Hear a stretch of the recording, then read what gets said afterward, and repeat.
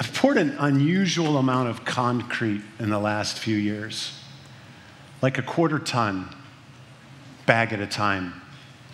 I mean, that's not like a lot of concrete per se, but it's a lot for me. Like, I don't usually pour a lot of concrete.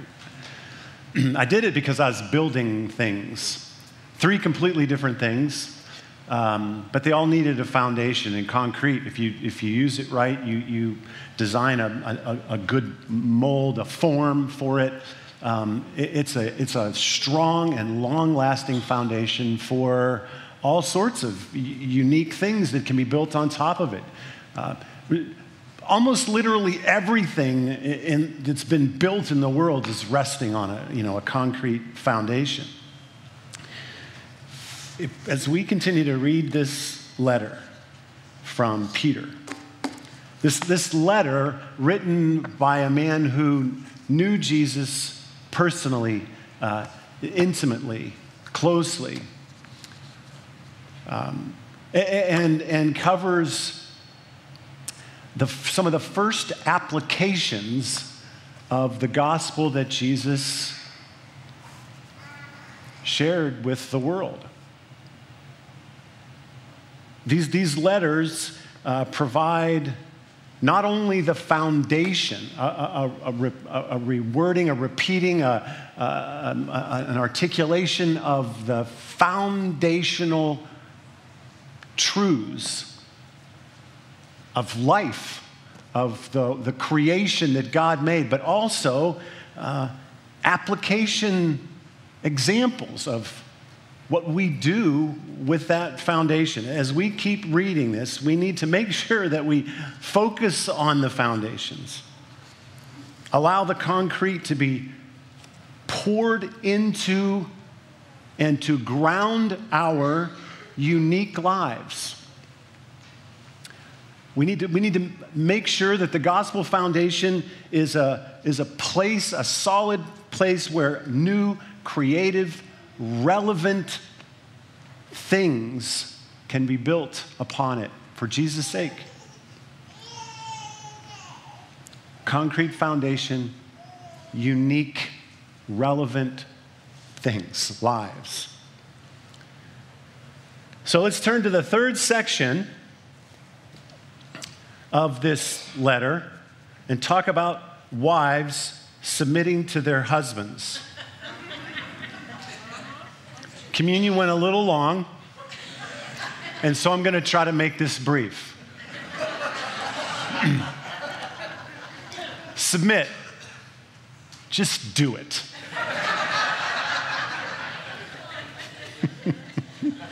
Let's start with a round of applause from those who've made this their life verse or enjoyed the easy and mutually beneficial application of it.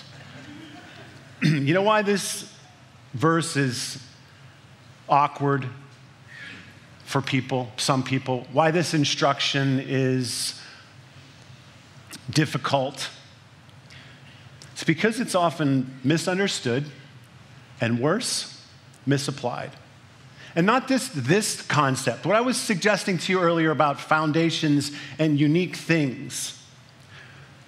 It is not uncommon, unfortunately, it is not uncommon to confuse or to intentionally contort biblical applications with biblical foundations.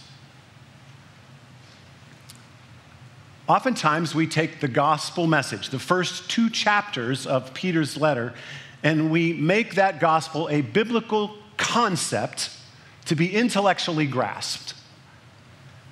And then we take the biblical applications and we make them gospel. And they're applications. They're not the gospel. They are not the foundation. And when we do that, people suffer.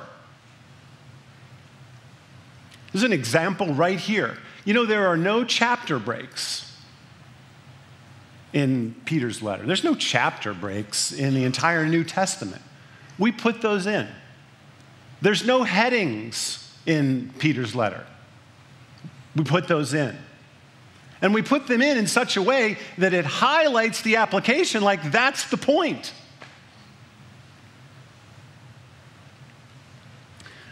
Let's start simply about submission. Is it right for a believing wife to submit to her believing husband? Absolutely. You know why? Ephesians 5. Paul. Listen to Paul.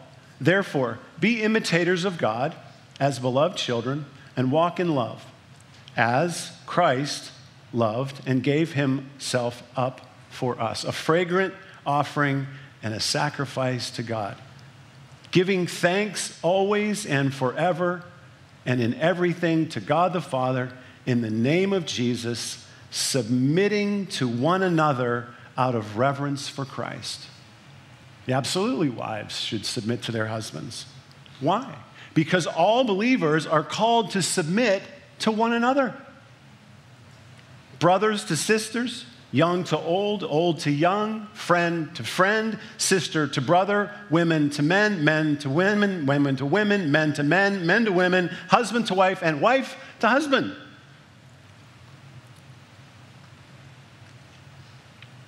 Don't let the misapplication of Scripture in your life or in the lives of others to lead you astray from or away from the proper application of biblical truth.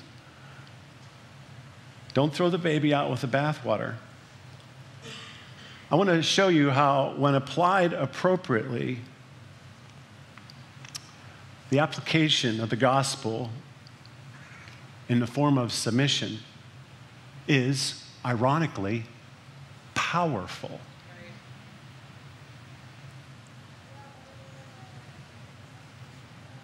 This is my wife who said, right down front here. I love you, honey. Listen to what Peter says. Wives, in the same way, submit yourselves to your own husbands, so that if any of them do not believe the word, they may be won over without words by the behavior of their wives when they see purity and reverence of your lives. When Peter says in the same way, he's referring to the things he just covered that are similar. And that would be civilians under governmental authorities and slaves under their masters. Saying, in the same way as those, submit, be subject to. That word in the Greek is two words pushed together. The first one means under, and the second one means arrangement. Under an arrangement. An arrangement understood in the Greek to be by God. So formally, the word being used right there, being applied to wives in marriage, is to be under the arrangement of God. God says, in essence, at particular times, I put particular authorities over civilians, masters over slaves, and marriages in place. Even if they are undesirable, even difficult, it is what I have for you at this moment. We believe in a God that is sovereign, a God that has put things in place. He's either ordained it or he's allowed it, but they are all under his authority. And he says to us, hey, bloom where you're planted. God never says, subject yourself to something illegal, unethical, or immoral. Apart from those things, bloom where you're planted in the way that things are in the order, if you will, of the day. Live within the arrangements I've made for you. They are there by me for you and for many reasons, many of which you don't know about even. The questions being answered by Peter regarding citizens and slaves and wives aren't particularly and specifically about civic obedience, a commentary on slavery, or marriage roles. But they are about the choices and the opportunities to radically live and apply the gospel for eternal purposes.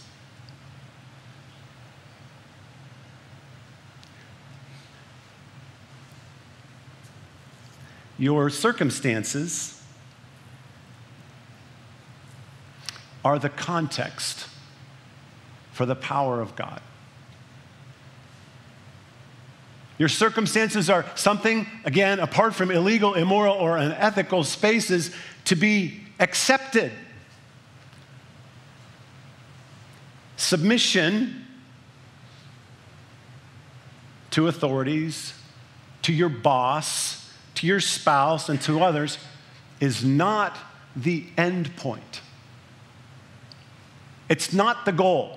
He's not saying to wives, the goal of your life, the purpose for your life is to submit to your husband.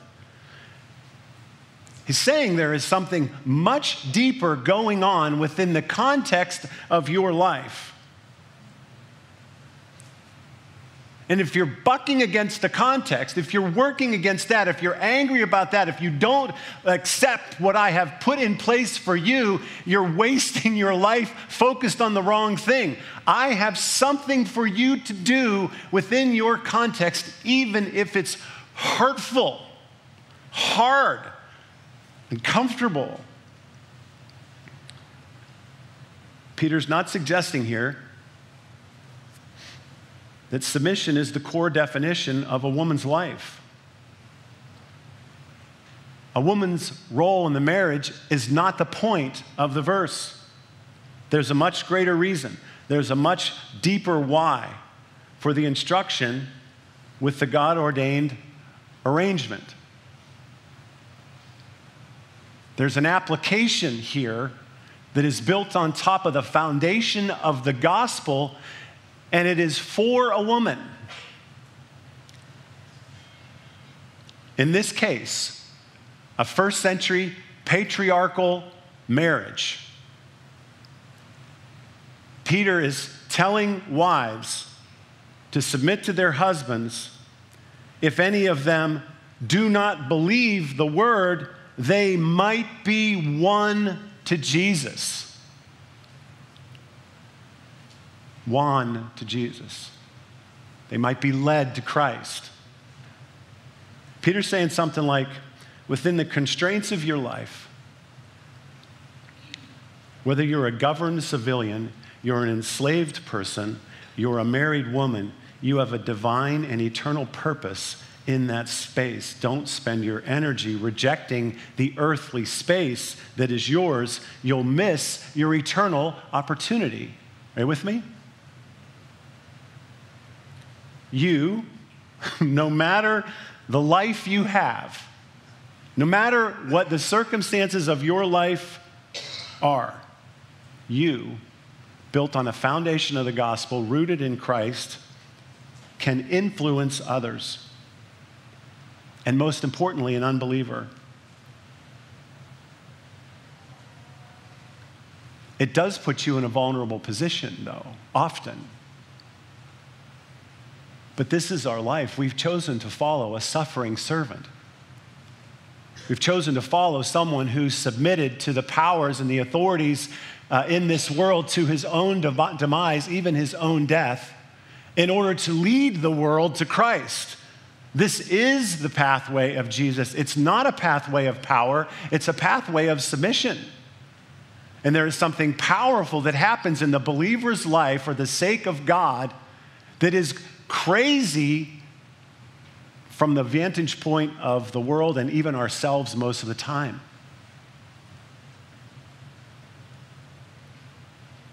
We've become convinced that the only way to truly get what you want, to be who you are intended to be, is to win.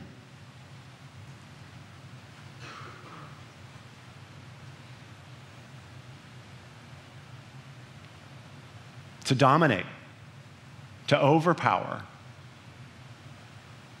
to rise above the others.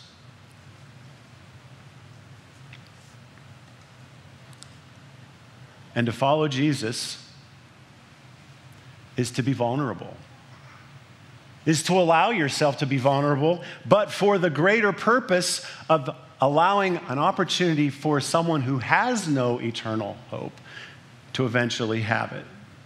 In this case, a first century patriarchal society and marriage. We get stuck at submission because it's been sometimes grossly misapplied. But Peter's point isn't that a first century woman's core role is to submit to their husbands. He's saying that by deferring to this role, women and regular old citizens and slaves even have a priestly, eternal role, an opportunity to rise on the concrete foundation of the gospel in your simple, normal life. To be empowered by the Spirit, not to become all that you can become, but to have the power to lay your life down and be like your King and allow someone to find their life. Peter's empowering the believer, and in this case, a woman. In a time when women, they were arguably considered to be useless for most purposes of any significance. Peter is empowering a woman for the benefit of a man. This is a pretty big deal.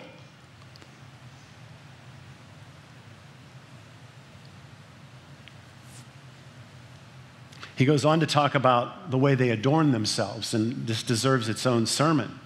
But I'm just going to say this. As you read through that, what you discover is Peter is saying again, woman, wife, you are more than what you appear as.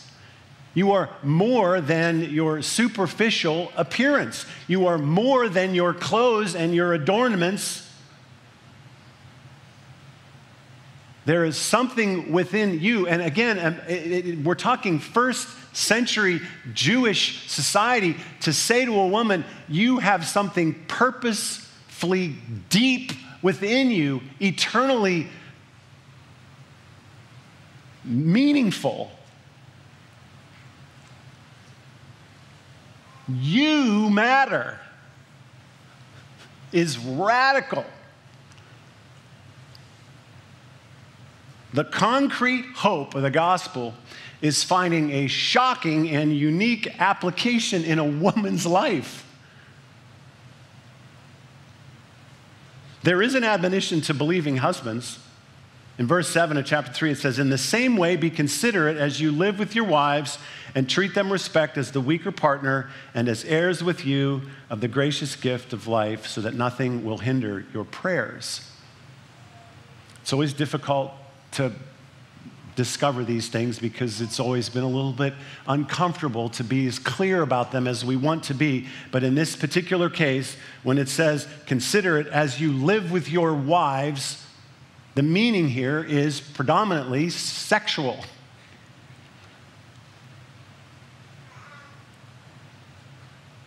Don't overpower your wife for your own selfish gratification.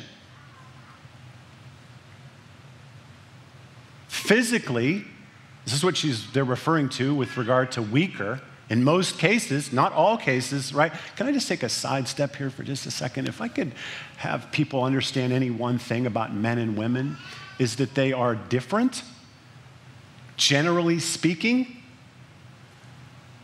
In statistics, you would say differing means, averages, and overlapping distributions. There are ways where we're like the other gender. But predominantly, the average is that we are different. But there are overlapping distributions.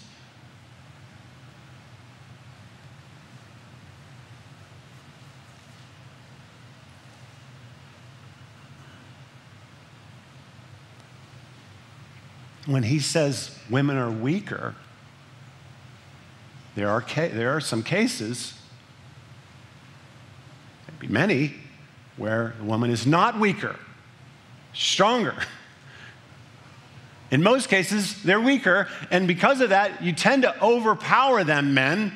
First of all, you don't have a high regard for them, and so when they have something that they can offer you for your good, you tend to take it when you want it. Peter's saying, you can't do that.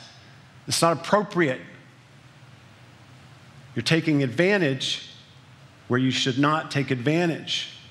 And when you do that, when you essentially are not loving the other person, you're loving yourself, your prayers are hindered. What does that mean? It means you begin to lose your sense of my presence in your life. You lose your connection and your direction with me. Husbands, in the same way. Again, in the same way, he could have easily said, submit. In the same way, consider the other better than yourself. Don't physically, sexually take advantage of your wife. Stop demanding and hurting her. She's not a toy, and she's not a possession, which again is a huge message in this space. It says, treat them with respect.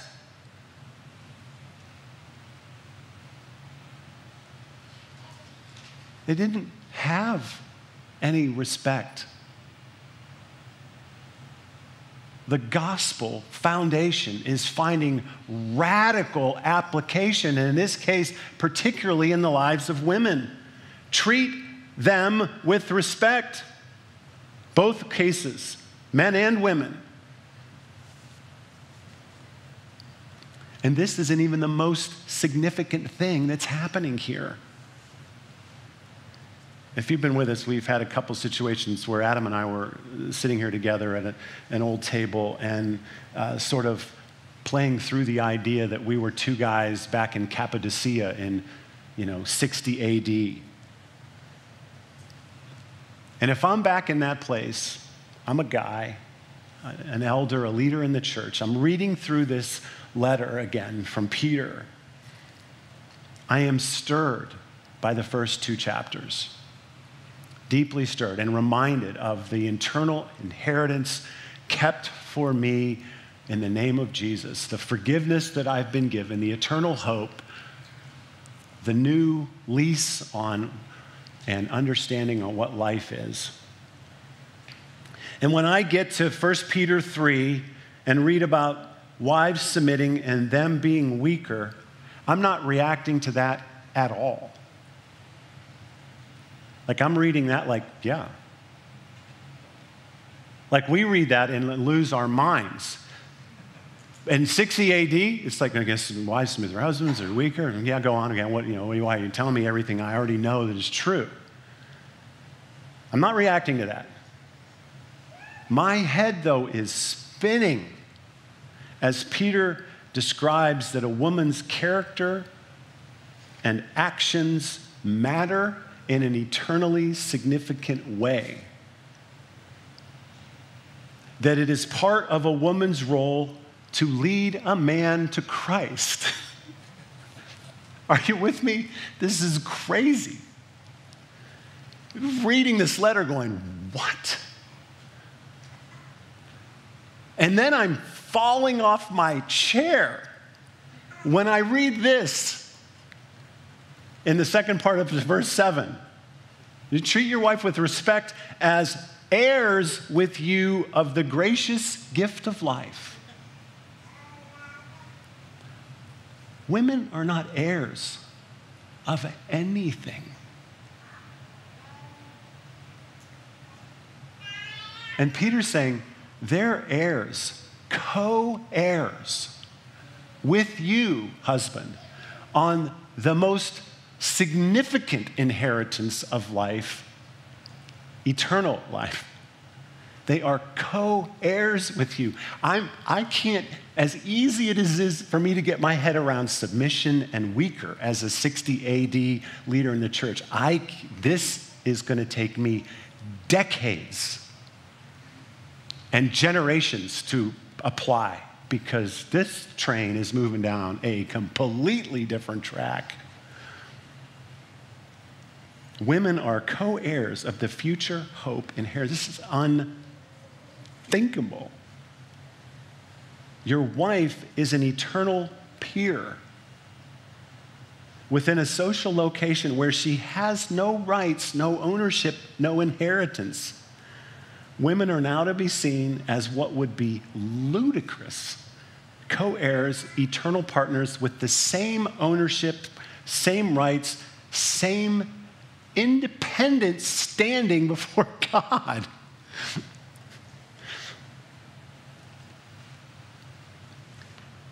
It's an honoring and an empowering commentary about women. Not so that they would themselves become domineering and start to win the day in the house, but to participate in the concrete foundational work of Jesus as the Spirit equips them, and within the unique social location of a world 20 or 2,000 years removed from ours.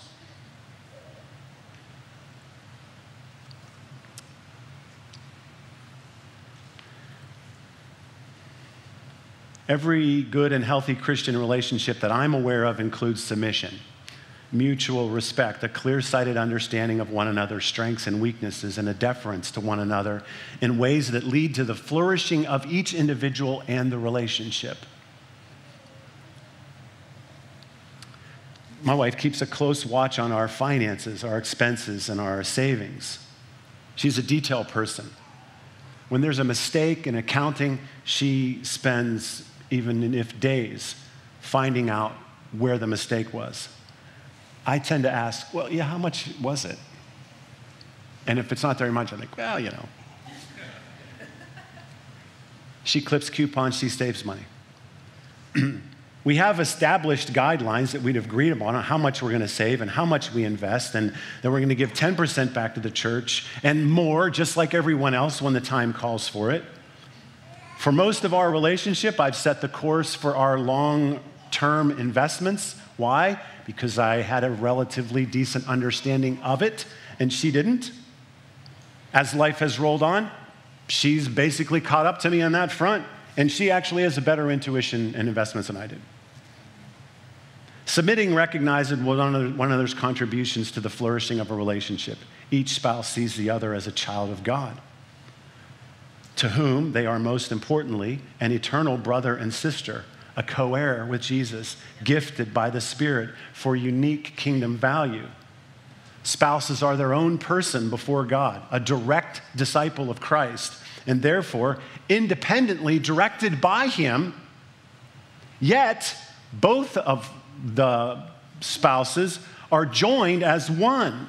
They're independently led, but they no longer operate or carry on independently, right? They're independently led, but they don't have an independent life.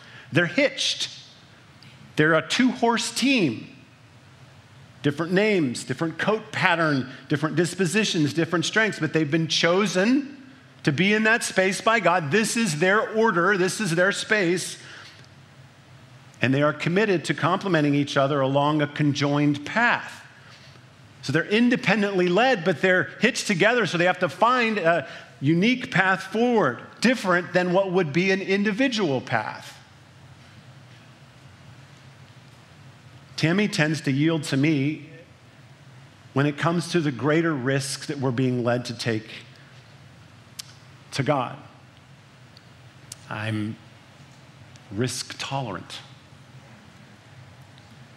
You could say she submits to my leadership here. She's very honest in the process. Too honest, in my opinion. She says a lot of things. It's challenging. I prefer a certain degree of denial and avoidance of what's going on at times. She's very clear about her own personal desires, yet she remains confident in not me so much as my followership of Jesus.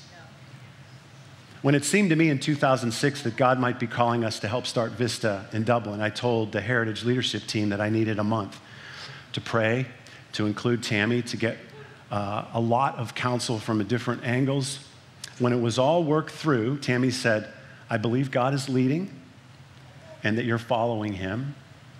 I will always follow God. I will always follow you following God. I'm with you. I absolutely do not want to go.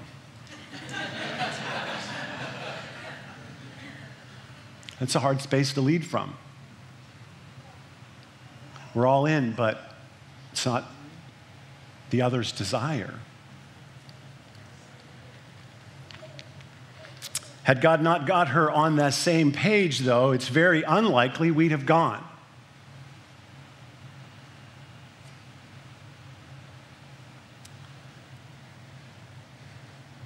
Yesterday, in tears, my wife expressed how I still tend to overpower with my opinions while disregarding hers.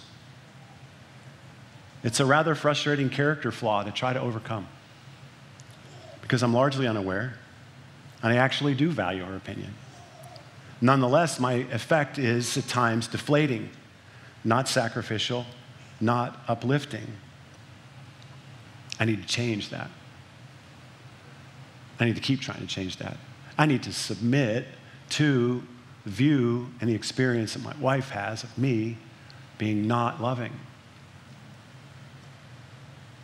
It's just some examples, a glimpse of what I would consider healthy submission in our current situation and circumstance, one to another, in our particular marriage. I'm different than Ron. I'm different than Tim and Gary and Matt and Spencer and Schaefer. And Tammy is different than Kim and Cindy and Zoe and Alicia and Allie and Ashley and Katie. And so those marriages are going to be uniquely different, built on the same foundation.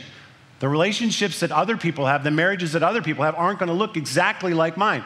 Submission between one and the other is not going to be exactly the same. We are committed to the same gospel foundation, a very basic, strong, and lasting foundation upon which many and varied creative things can be built in accordance with that gospel, with eternal purposes.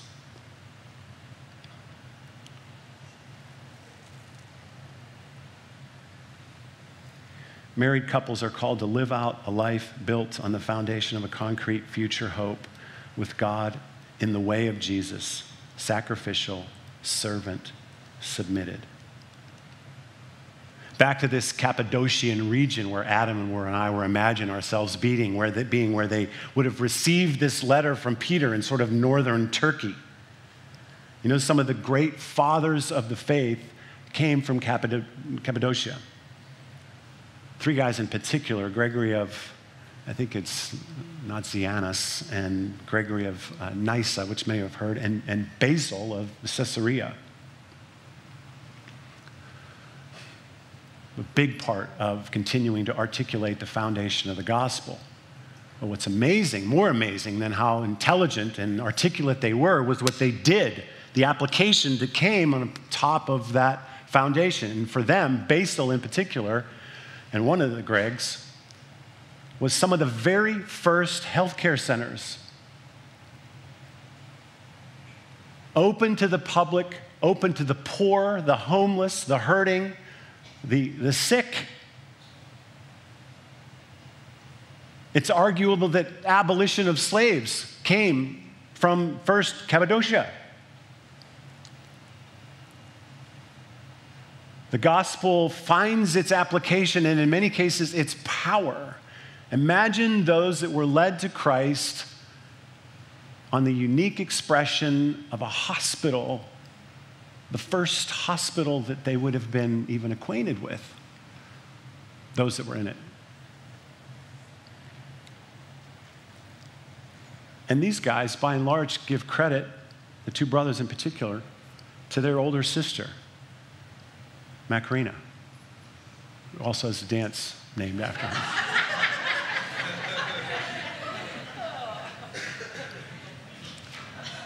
These guys that went on to change the world intellectually for Christianity and in application in things like hospitals give most of the credit of their lives to their older sister.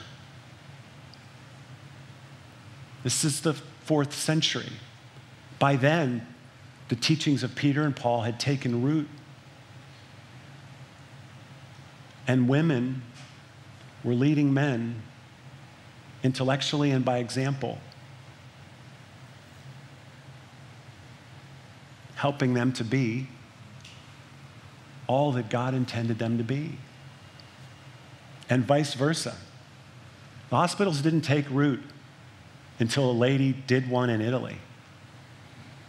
Fabiana, known to be one of the richest in that country, sold everything to gain the capital, all that she had, to have the capital to build a hospital in Italy. And then it took off. It started happening everywhere. I don't know your situation, but let me say this to you. You are completely free within the constraints of your life. Can I repeat that? You are completely free within the constraints of your life to lose so that others might win. You are completely free to choose Jesus' way of sacrifice in order to make an eternal difference for someone else, even an enemy, even those who want to do you harm. You are completely free within the constraints of your life, your mind, your body, your abilities, your skills, to be like Jesus. To yield, to reject violence, and to have a powerful effect. Jesus laid his life down when it was just getting going, made no sense, and changed the world. So what do you do? What do you do? Here's what you do. Your opportunities are, what are your opportunities? To defer to the order of the day, the order of your life, to accept God's circumstances and plan for you to live like Jesus, to suffer, but to create pathways for God. So hold on to a gospel foundation while allowing for application to take place in unique and relevant ways in your life and in your current reality.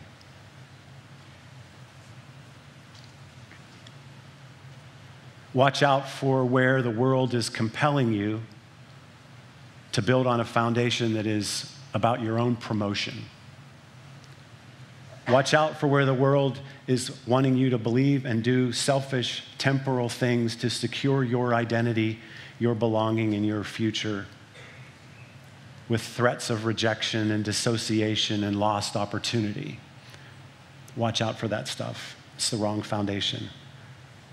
Ask a friend to tell you where you might have, or maybe even missing, an eternal opportunity to defer, to lose, to suffer, where you're otherwise working for your own benefit. Ask somebody else. We're typically blind to those things. Instead, be like Jesus, make an eternal difference for someone else. So to repeat, the question we have to ask ourselves is, where are my opportunities to be vulnerable? To let go of what's important to me, but to be beneficial to others, particularly those opposed to God. Here's Paul to the church in Corinth. We always carry around in our body the death of Jesus, so that the life of Jesus may be revealed in our body. For we who are alive are always consigned to death for Jesus' sake, so that the life of Jesus may also be revealed in our mortal body. So then, death is at work in us, but life is at work in you. Christian, it is our unique opportunity and our greatest privilege to suffer that others might live. And we do it on the foundations of Christ.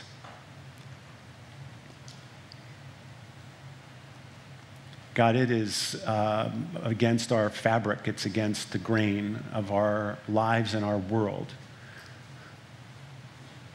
But we know it's right because it's you.